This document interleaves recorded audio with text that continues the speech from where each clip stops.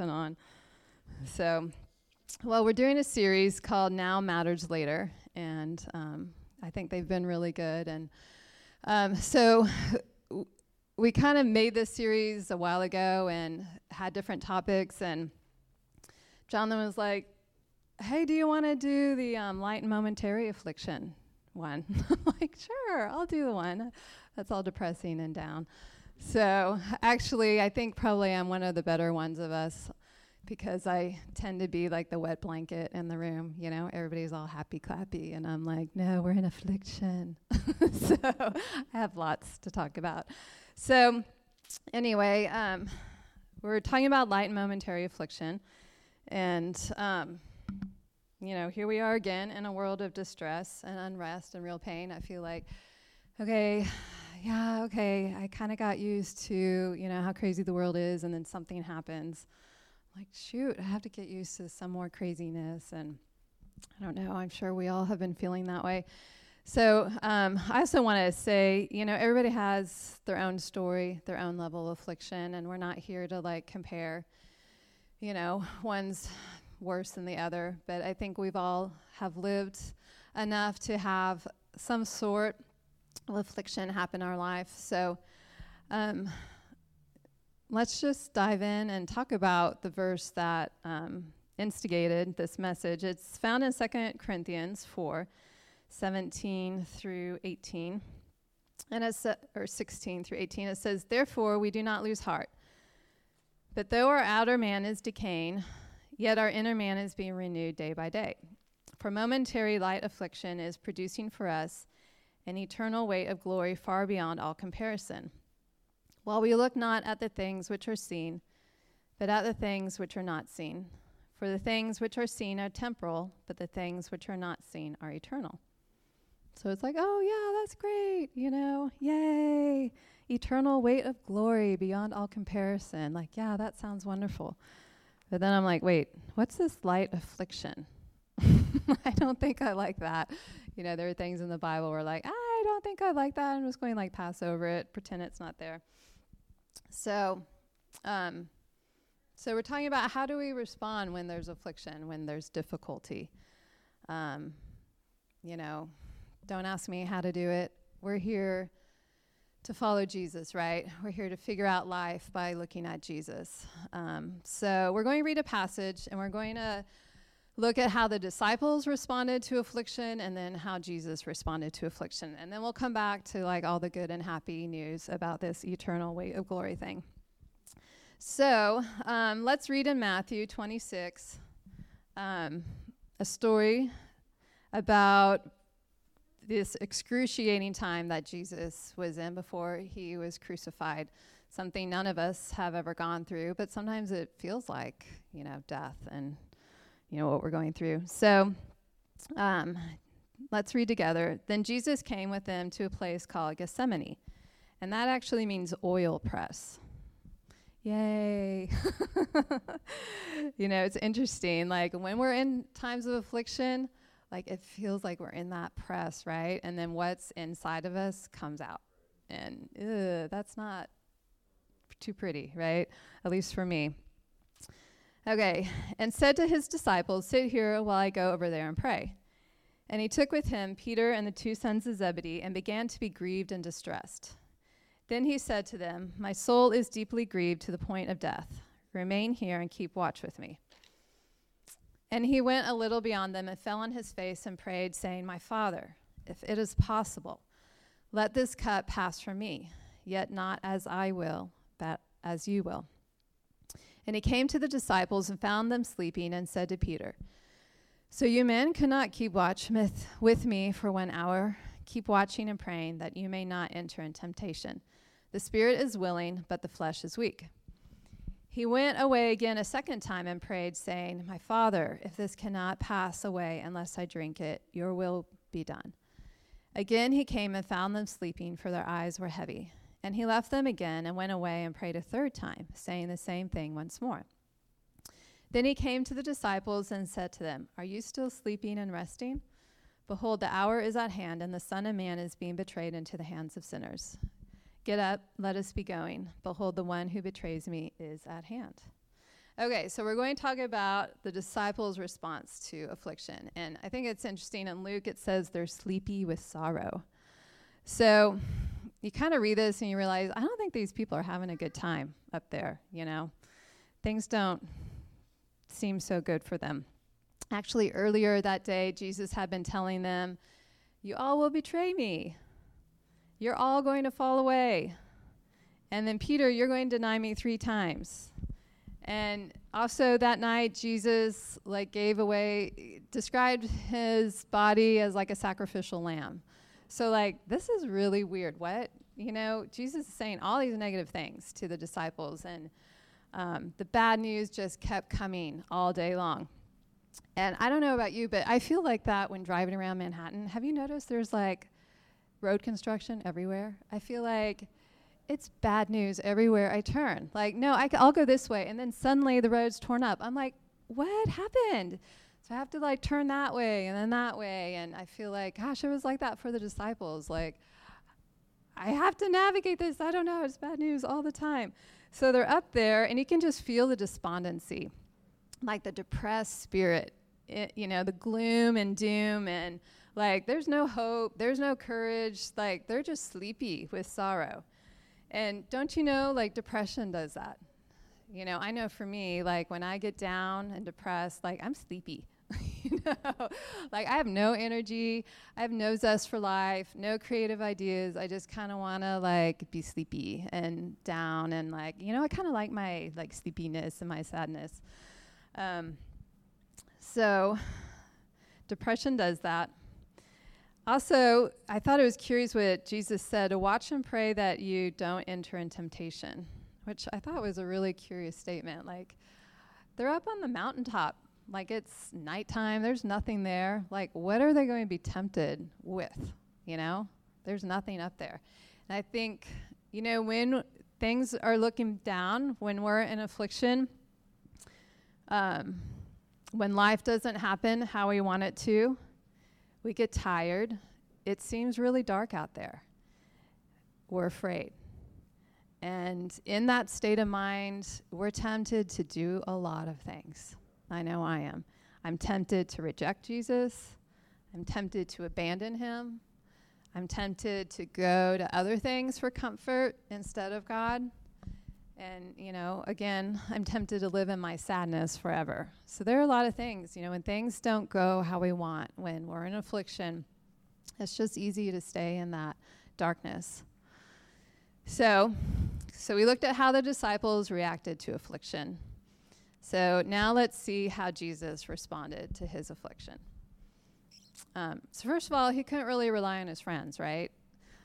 They're all asleep. And they're in their own gloom, their plans for Jesus really aren't coming to fruition.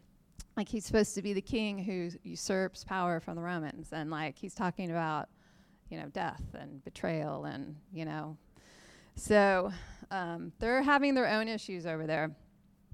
So Jesus needs his friends, and it's good they're there, supporting him to some degree. But they can't really give him all that he needs, and I think that's true for us. When we go through affliction, it's good to have friends with us. We need our friends, but really they're not going to totally give us what we need. To some degree they can. It's good. We need that support, obviously. But during certain times, they just can't do that, and they're not going to fully understand what you're going through. But God can.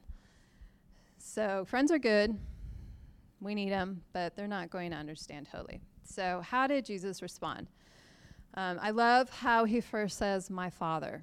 And I remember a couple of months ago, that kind of seemed like the only prayer I could say, our Father. Our Father. This world is driving me crazy. I don't know what to think. So I'm just going to say, my Father, and that kind of lifts me a little bit. So Jesus first goes to his Father, our Father, your Father, my Father. He's having an honest conversation with the person who knows him deeply and who can be relied on. And I love this about Jesus. He's expressing his deep emotions. Like, he's not just, the stoic Jesus in like old Bibles who's like has his vacuous blue eyes, not somebody who really cares. But that's not the Jesus at all that we see here. He's like writhing in deep emotion and pain. And his cry is, I don't want to do this, but I'm willing to do your will. And he's grieved and distressed and keeps going back to the issue in his heart. We see like 3 times. He goes to a distance. He falls on his face. He's just crying out, like, not my will, but yours. And I love this about Jesus because it's like he's continually going to that place of in his heart multiple times. And it's not just like, oh, you pray once and then everything's fine. It doesn't work that way, and Jesus really had to get to the place in his heart where he, had to keep praying that. Something in us, like when we wrestle and participate and keep praying and, like Jesus, like keep kind of going to God when we're in that affliction, there's something that shifts in our hearts. When we hang in there and talk to our Father about the affliction we're going through, the pain that we're going through. Like, I know for me, when I resist the assignment God has given me, that's like the hardest part. Like that resistance, like, I don't like this, so I'm just going to resist what God wants to do in me during this difficult time. And it actually makes everything a lot harder to deal with when we've kind of rejected what God wants to do and just have said, I'm just going to stay angry and irritated that I have to do this. But like Jesus' response was, I don't like it, but your will be done, Father.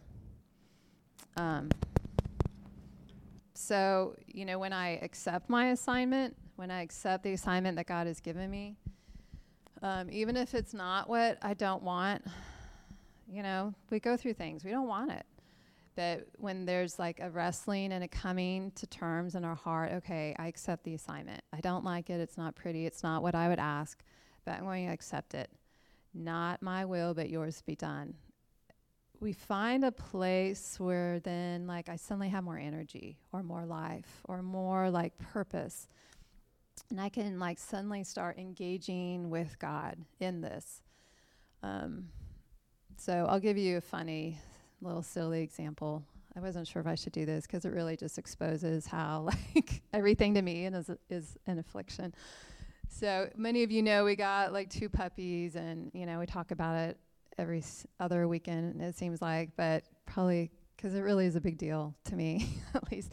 So we got these 2 puppies in December. I mean, it's like 6 months ago, but still have issues with them.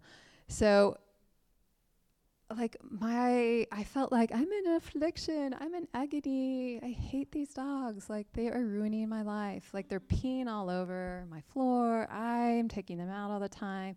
And then they're getting better. But then Pancho now is like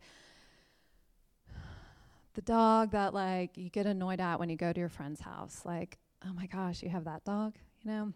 We have that dog. Like he barks at everybody. So thank you for those who have come over to our house and been like just very gracious, grinned and bore it with, kindness toward us. But in my heart, I was like, I hate these dogs. And I'm like trying to think, how can we get rid of them without breaking Ian's heart? Like I really was like out there, holding their leashes while they're like, go potty, go potty, go potty. Like, how can I get rid of them? I really don't like this. I don't like this assignment. I hate this assignment.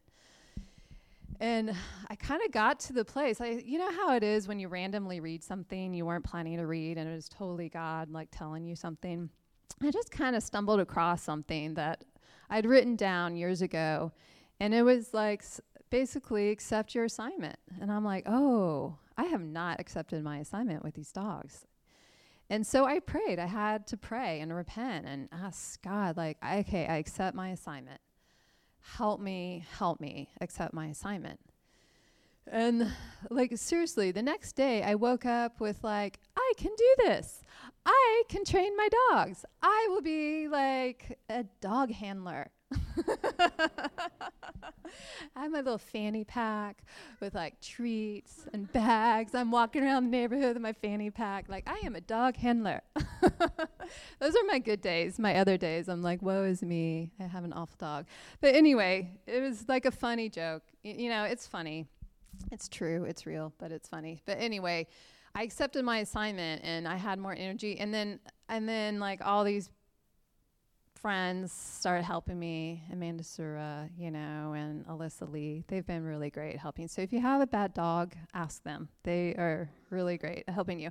But anyway, we have this renewed vigor and energy when we engage with God and allow him, like, okay, what do you want to do in my heart? I'm not quite sure yet. You can probably tell me what God's doing in my heart. But when we participate with God, suddenly there's like more life and more purpose.